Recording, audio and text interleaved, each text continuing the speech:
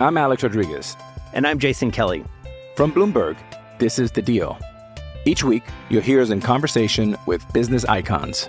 This show will explore deal-making across sports, media, and entertainment. That is a harsh lesson in business. Sports is not as simple as bringing a bunch of big names together. I didn't want to do another stomp you out speech. It opened up so many more doors. The show is called The Deal. Listen to The Deal. Listen to The Deal on Spotify. 630 CHED Inside Sports with Reed Wilkins. Weekdays at 6 on 630 CHED.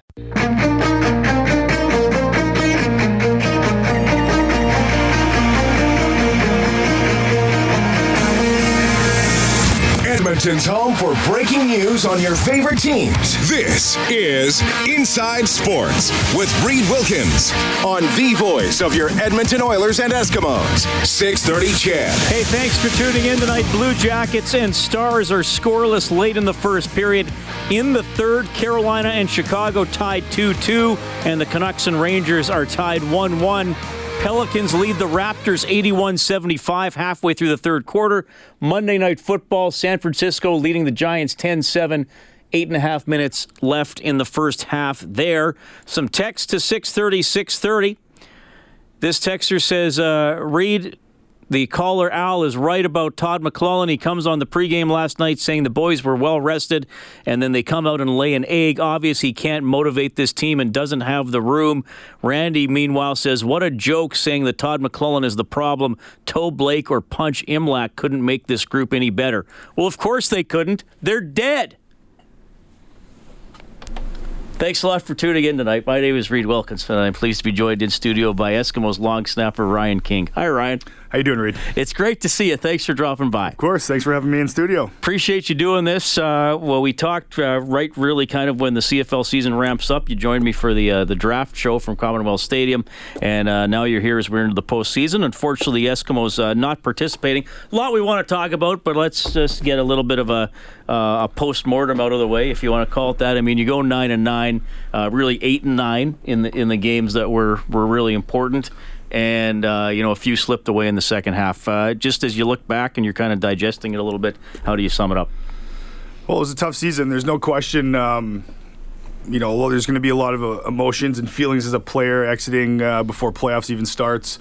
Tough to watch the playoff games, tough to do the locker clear out, all that kind of stuff. But, tough is obviously, saying your goodbyes to all the guys, the coaches. You never know, as it is every single year, who's going to be back and what the squad's going to be. So, for me, that's the most disappointing thing is knowing what kind of squad we had in that locker room. I walked around when I did my locker clear out and just, looking at the name tags and just kind of shaking my head and almost disappointment that we had so much more in that locker room and we had a playoff caliber football team and, to not be able to make playoffs and especially Grey Cups in Edmonton, and we know how passionate the Eskimo fan base is. It's tough. There's no question. It's a tough pill to swallow. There will be changes to the coaching staff. You're heavily involved in special teams. Obviously, there was a coordinator change during the season, and then the coach that replaced that coordinator obviously isn't going to be back as well.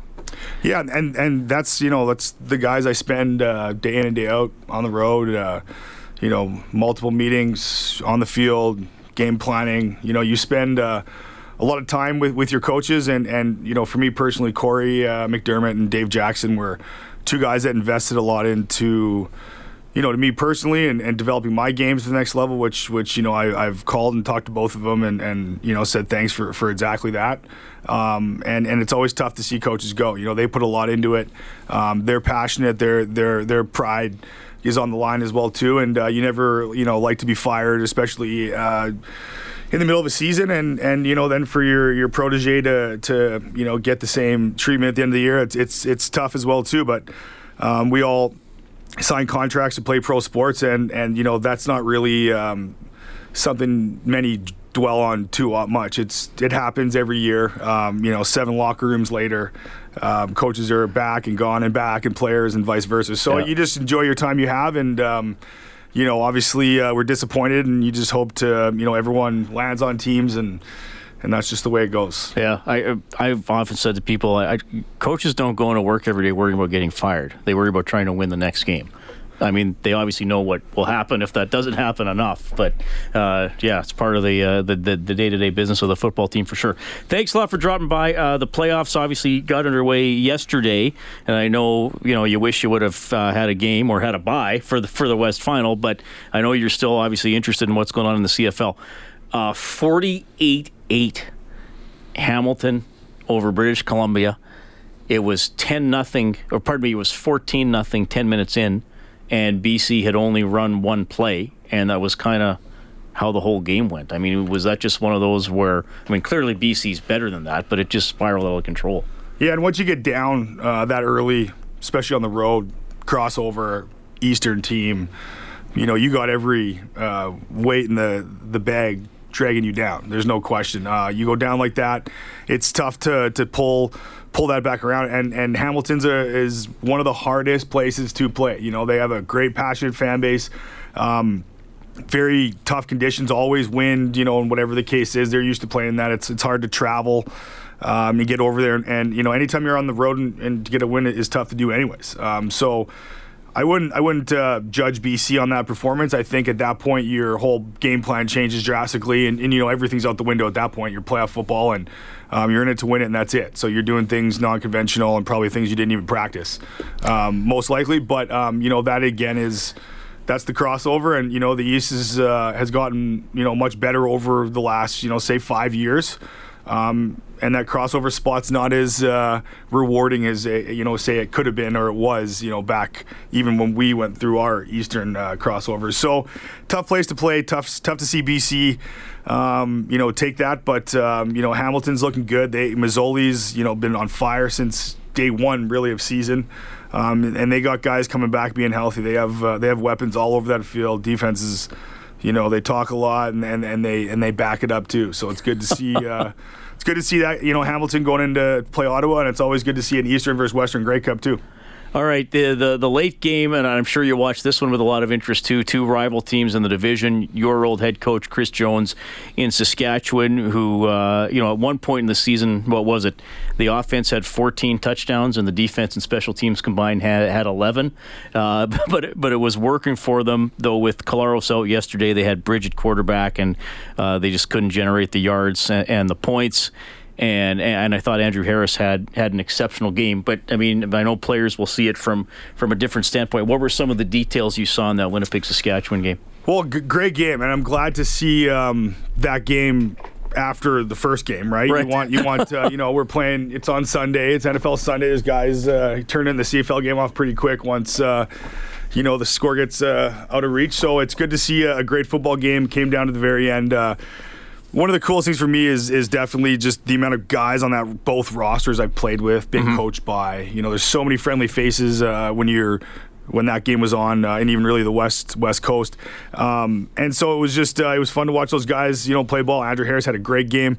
I thought Matty Nichols definitely managed the game really well. When he needed to make a good play or he needed to run for a first down, he did that, and that's what the utility man he is. He'll get you a win for sure. Defense, I think, though, for Winnipeg is what has progressed the most from the beginning of season. Adam Big Hill coming in there, obviously a huge impact to their team, and guys rally around guys like that. He was all over the field yesterday, and at this point of the year, you want to see your defense playing top football, and I think Winnipeg definitely did. There's no question. Yeah. Well, like I said, Harris was great. I think you're right. Nichols is looking sharp. They've won their last 6 games that meant something. Not taking anything from you guys beating them in the last weekend of the season, but obviously that didn't have an impact on where they finished. And they just seem to be able to just do. This is just for me watching it. They just seem to be able to do enough offensively to. I don't want to call them trick plays necessarily, but a little bit of misdirection, or that they ran that flea flicker, didn't get a big play off it, got a first down. But even I noticed, they have an awesome running back, so whoever they're playing knows Harris is getting the ball, but still they bring a receiver through the backfield a lot of times. Like, is this going to be a sweep? Is it going to be a reverse? It seems they do just enough where the defense can't cheat and just say, okay, 12 guys go hit Andrew Harris. There's just enough that they keep the other team off balance. For sure, and you're seeing that's the shift that football's taking, even in, say, the last 3 years. You see it down in the NFL, and you definitely see it up here, is that run-pass option. It's kind of the new wave, new age football offenses. You need more stuff going on.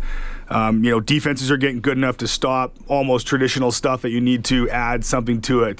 Misdirections is always big, and when you look at the two coaches last night in the second game, O'Shea, Coach Jones, the two historically most trick play, special teams wins kind of style coaches. So when you look at that game yesterday in regards to the flea flicker and these kind of things, like, to me, that's almost back to O'Shea's kind of special teams mindset of his coaching career, because he used to do tons of stuff like that. I remember it being, definitely was always the hardest playing Winnipeg, because he crossed all of his T's, dotted all of his I's, and you're gonna keep your head on a swivel when you're playing against O'Shea. So it's like he's almost distracting you from the simple things that they do, or the basic plays they run, because you're always worried in the back of your mind, oh wait, is this the formation where something crazy is going to happen? And then if they don't do it, a very basic play could work. Well, that's that run pass option, right? And ROP, it's just that's just you hear that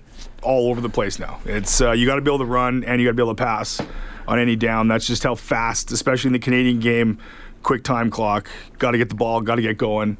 You're almost wasting a play calling in a run. You got to have a pass option. If it's open, hit it.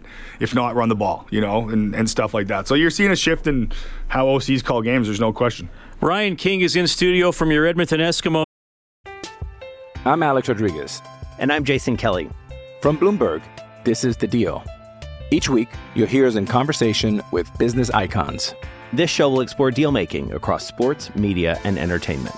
That is a harsh lesson in business. Sports is not as simple as bringing a bunch of big names together. I didn't want to do another stomp you out speech. It opened up so many more doors. The show is called The Deal. Listen to The Deal. Listen to The Deal on Spotify. I'm going to ask him about headshots and video replay when we get back. Inside Sports on 630 CHED.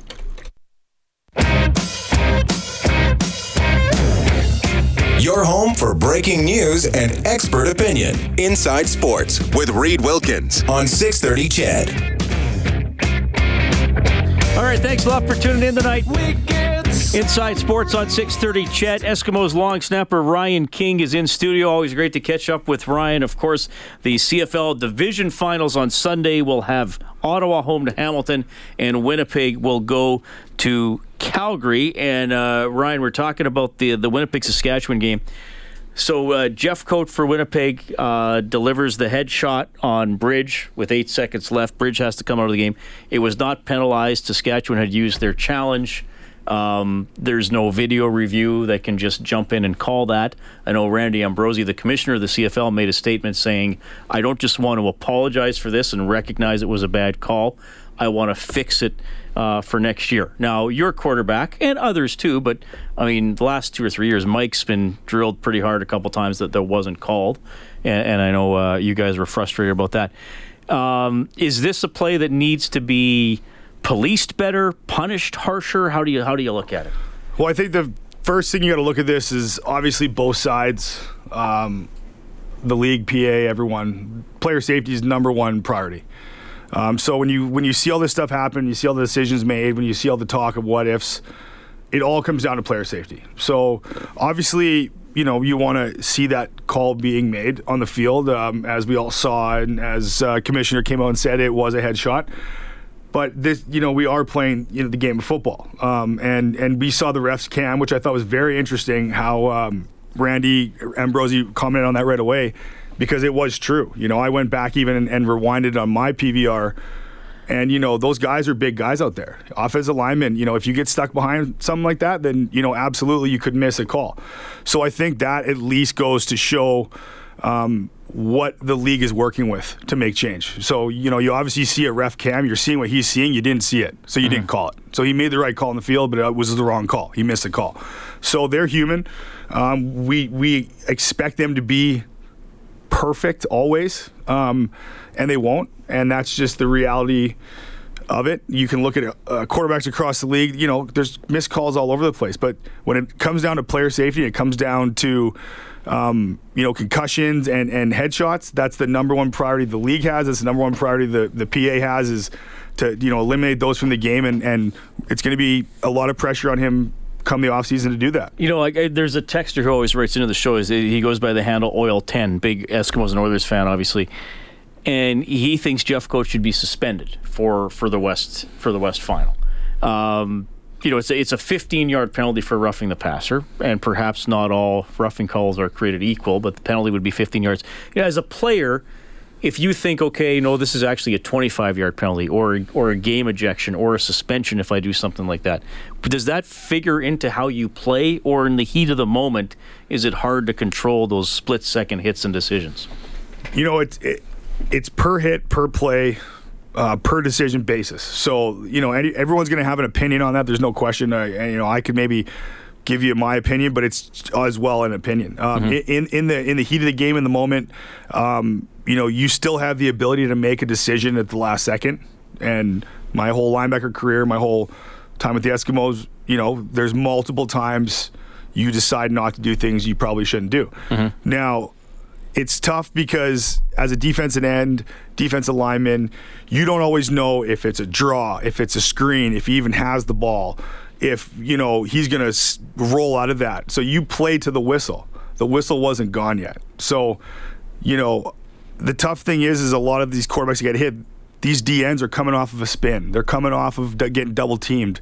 They don't even know. They don't even see the quarterback through these old linemen. But all of a sudden, boom, they're through, and things happen very fast. So when I look at hits, I look at it from a momentum perspective.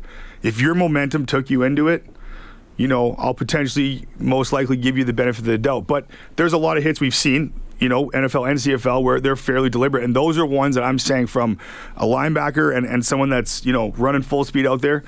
You do, and you can make decisions last second. There's no question. All right.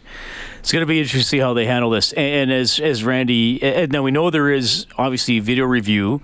Ambrosi limited that mid-season last year. And you know what? It was a game you were in. You guys had a really good back-and-forth game against BC. And there was good flow. I can't remember what you guys won by, but it was, good offensive plays, good battle both ways. And then I think there were 3 or 4 replay challenges late in the third and early in the fourth, and it just ground the game to a halt. And then Ambrosi comes out and says, okay, 1 challenge per team, per game. That's it. As a player, do you want potentially to think, okay, we've won a play, we've won this sequence, and then the ref saying, hold on, I'm getting a buzz from the command center, and we're gonna look at the play. Like, I know as a player you want the right call, but do you want the game, interrupted like that? Do you want things being slowed down and picked apart to that level? Well, I think, yes, you want the right call made. We get paid to make plays. Coaches get fired on when losing games. Everything happens around every play. You want the calls to be made. There's no question. Now, is this an issue? Whose issue is this, right? How are they going to fix this? Well, I think the investment you have, the grassroots you have of refereeing in Canada, I think needs to be definitely assessed. And if there's more support needed, money needed, funding, whatever it is to develop the referees more. Like the NFL, it's full-time jobs, full-time careers. They're getting paid to study film and never miss the call. Up here, that's not the case. So you have, people that have other professions that love the game of football, that are trying the best they can, do the best they can. They know they're missing calls. They're taking tons of heat, but they love what they do. They're still doing it. So is it them making the wrong calls, or them not being educated, taught enough, hey, this is the angle you need to look at in the pocket, try this depth, these are things I don't think the extent we get to. So it's easy to always point the finger at the ref and then make the wrong call. But I also do think that give them at least a little bit of benefit of the doubt in saying these guys literally are not full-time referees. They, flew from his family's house that has a job, and now he's here because he loves and he wants to do the best he can. So I think the development side needs to be addressed first of all. You can review it, you can flag it, you can add all these things, and as you just said, it just slows the game down. And so I think that's, to me personally, we've already tried a lot of things, and if you want to, maybe we need to step back, support them maybe a little more. It's weird coming from me, but and just try to get it better, because it is an issue and it has always been an issue, and you just hope to see that we can find a way to fix it. It's a good perspective. Ryan, thanks for dropping by. You are going to get a gift certificate to Northern Chicken, bringing down home Southern comfort food to Edmonton and other tasty treats. Salivate over the menu at northchickenyeg.com. I'll leave you with this. Are you already actively lobbying Mike Riley to stick around, or? Me personally, Mike's a great guy, and whatever he does is he's going to have obviously the support of at least his teammates and everyone that's ever played by him, because he's a leader, and obviously you want him on your team. And to me personally, I don't think Coach Moss is going to let the team break up, and and I've been saying this from day one, I think we're very much more in a reload phase than we are in a rebuild. So that word is being used a lot, and I think that should excite Eskimo fans, and to know that we're going to reload the ship and get back out there. Ryan, I really appreciate you coming in. You're always a pleasure to talk to. I appreciate your perspective, and I will probably see you around the Grey Cup Festival site, because I'm doing a couple shows from there that week. So you'll have to come by the 630 CHED Information Center. Sounds good. I'll be there. That is Ryan King, Inside Sports on CHED.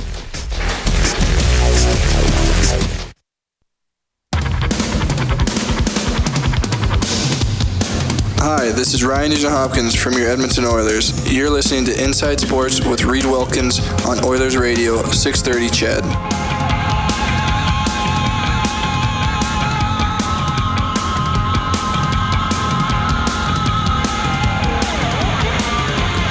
All right, thanks a lot for tuning in tonight.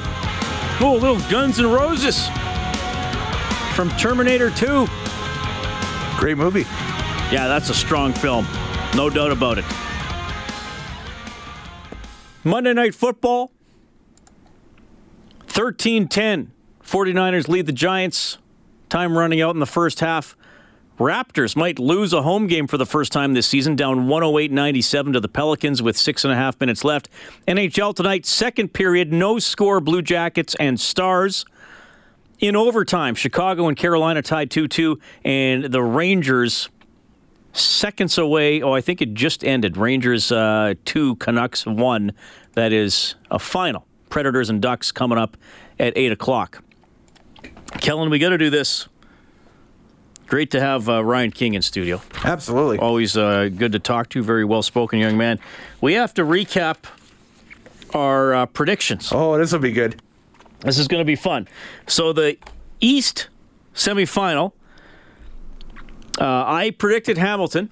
I was way off on the score. I said Hamilton 27, BC 24. Mm-hmm.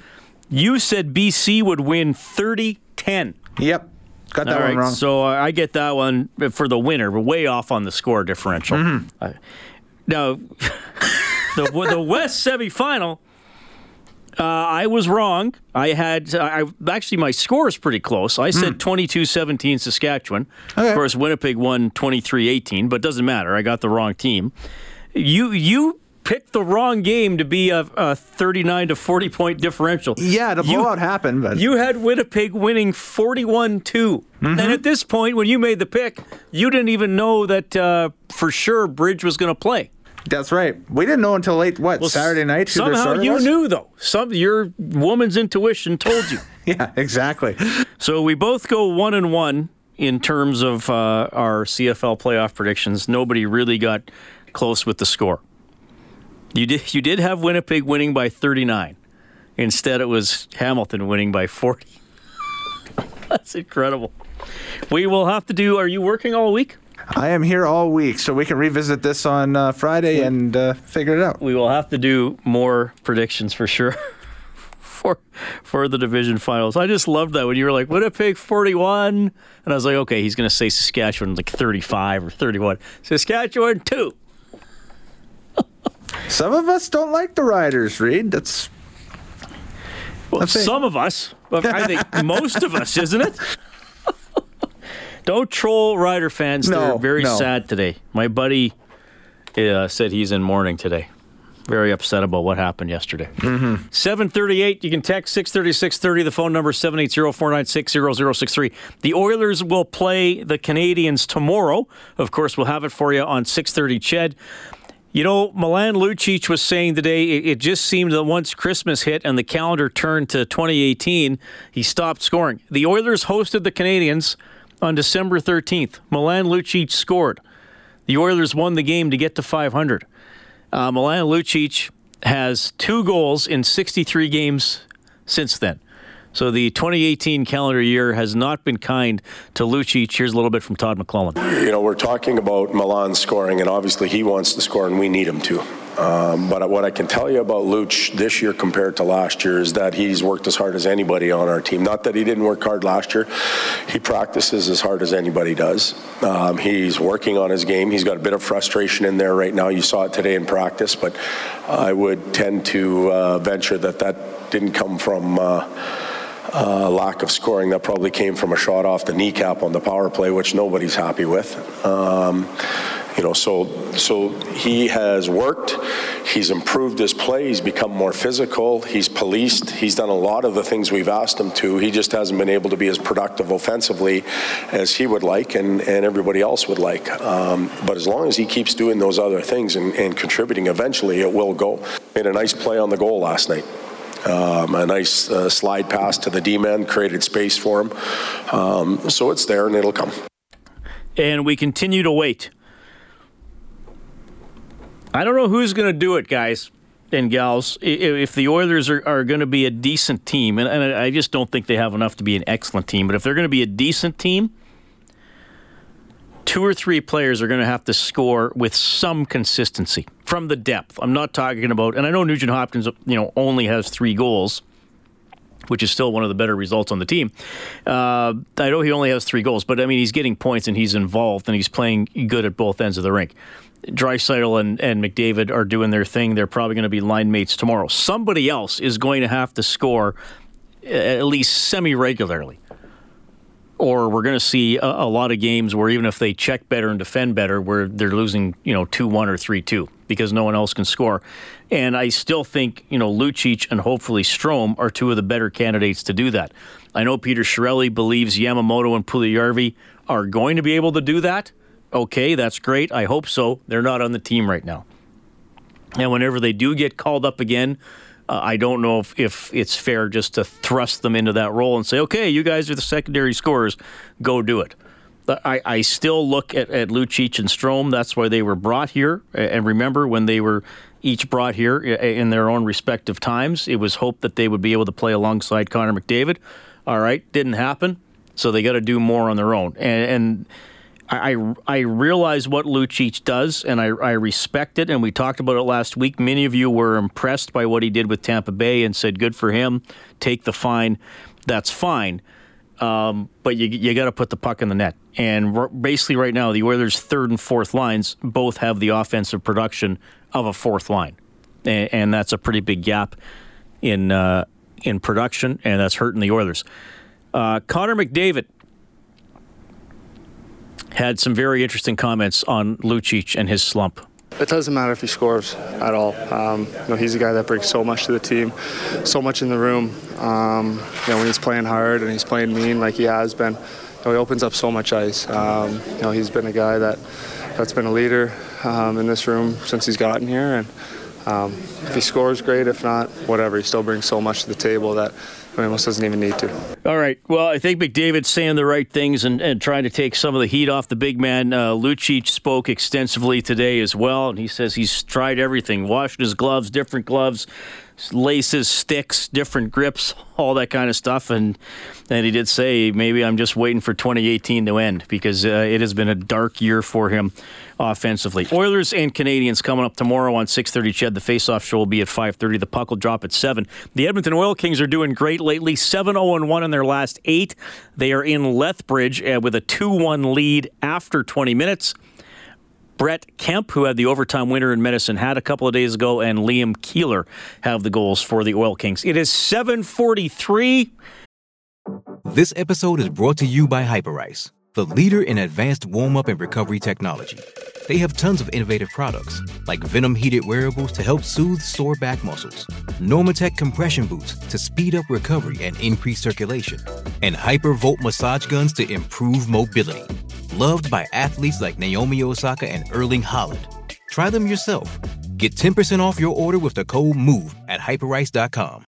And we're going to do something a little different. We will remember Stan Lee when we get back.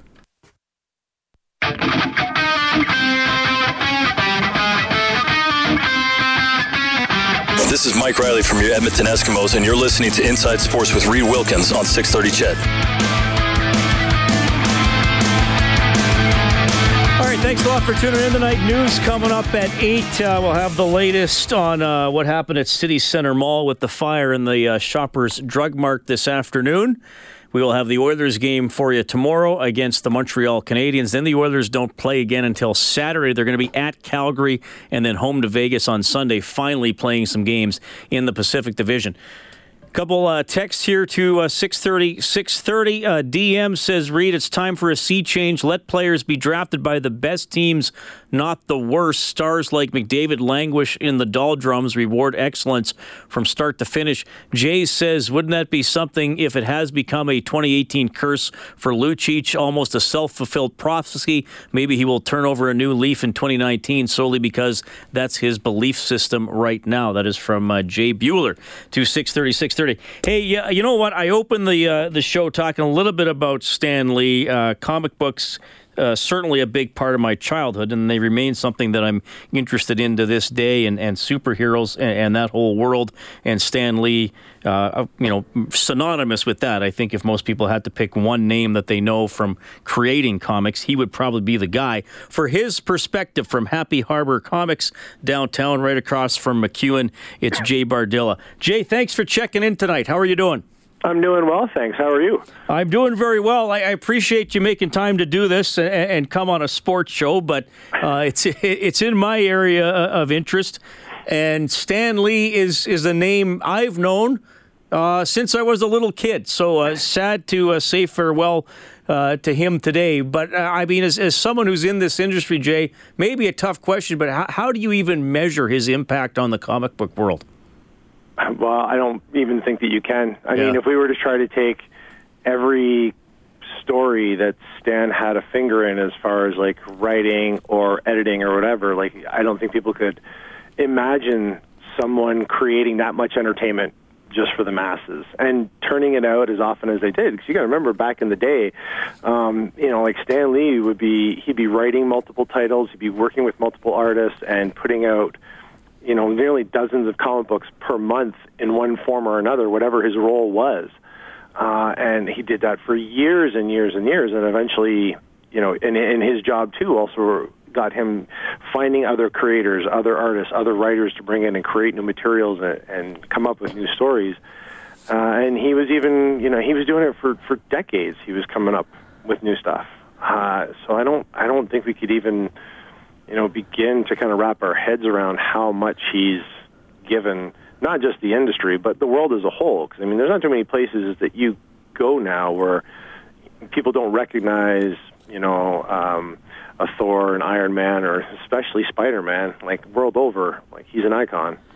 He's interesting, too. And look, of course, people are going to point out, well, don't forget about some of the people who worked with him. Jack Kirby and Steve Ditko came to mind as great artists who were co-creators for a lot of these characters.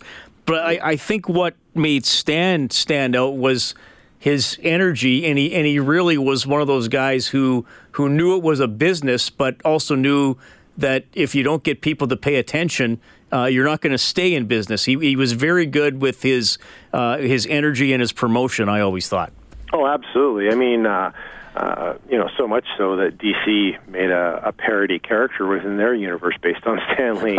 The ultimate, the funky Flashman, the ultimate used car salesman there, always on and always selling and whatnot. But Stan was really able to, find great talent and inspire them to come up with great things on their own. So that allowed him the freedom to go and work with so many people and motivate them. So I think Stan was probably, the greatest muse or motivator almost in the history of any art form, whether you want to pick music or film or whatever.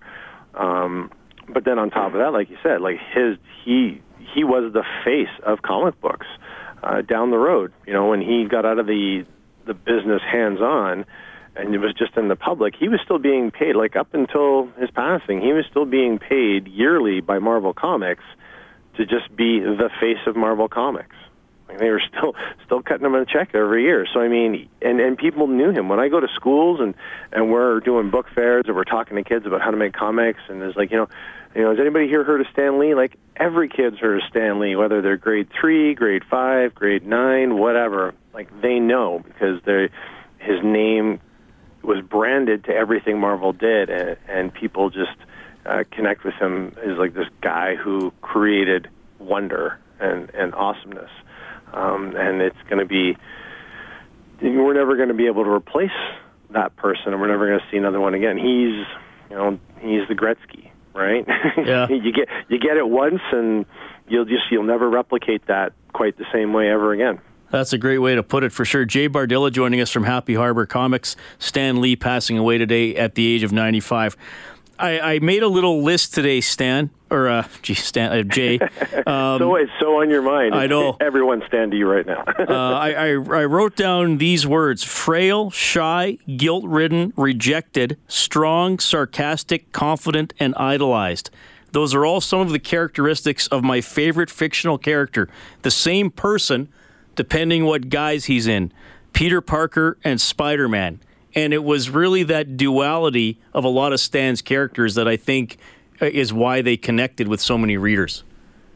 Oh, absolutely. He always made sure that first and foremost was the humanity of the characters, and not just being just human, but humans with flaws and humans with problems and ways that people could identify. So it wasn't a matter of just idol worship. It wasn't a matter of seeing someone who was, doing good for the sake of doing good and idolizing that person and wanting to be that person, but it was a matter of seeing that person on the page and being able to identify and connect with that person right away. So it's like, I am Peter Parker, or, I have the same kind of ideas as a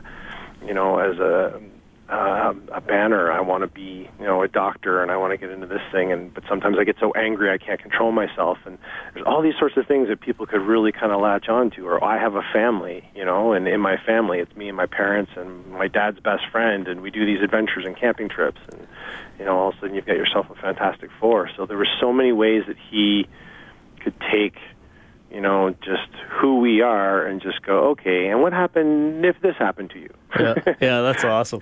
Yeah, so you really had a gift for it, that's for sure. Jay, thanks for sharing some of your take on this. Of course, people can visit you at Happy Harbor. You're on 104th Ave, 107th Street, right across from McEwen? Yep, absolutely, that's correct. Not far from Rogers Place if people want to stop in before a game some night. Yeah, absolutely. Yeah, we do that. We get a lot of people pop in sometimes just before a game. Check it out. Right on. It's a great story. Jay, thanks for your perspective on Stan Lee. Really appreciate it. Thank you so much for having me on. Jay Bardilla checking in from Happy Harbor Comics. And how about this? One texter says Stan's heroes existed in real cities, not made-up places. Absolutely, that connected with a lot of people. And we're going to close off with this text from Tim, who very adeptly ties together the Oilers season with the late, great Stan Lee. Tim says, while talent, skill, and ability is important on a team, what is missing with the Oilers is chemistry.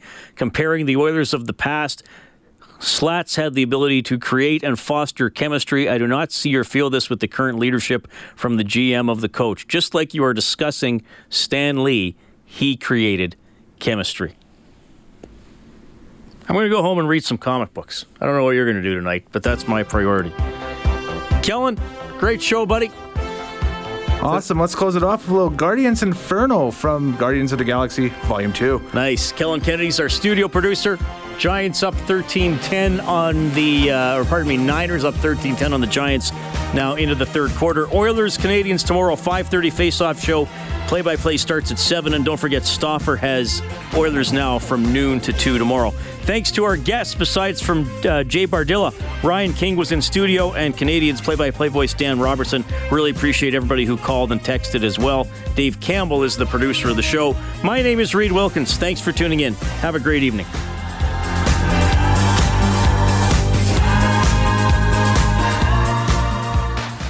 .630 CHED Inside Sports with Reed Wilkins. Weekdays at 6 on 630 CHED.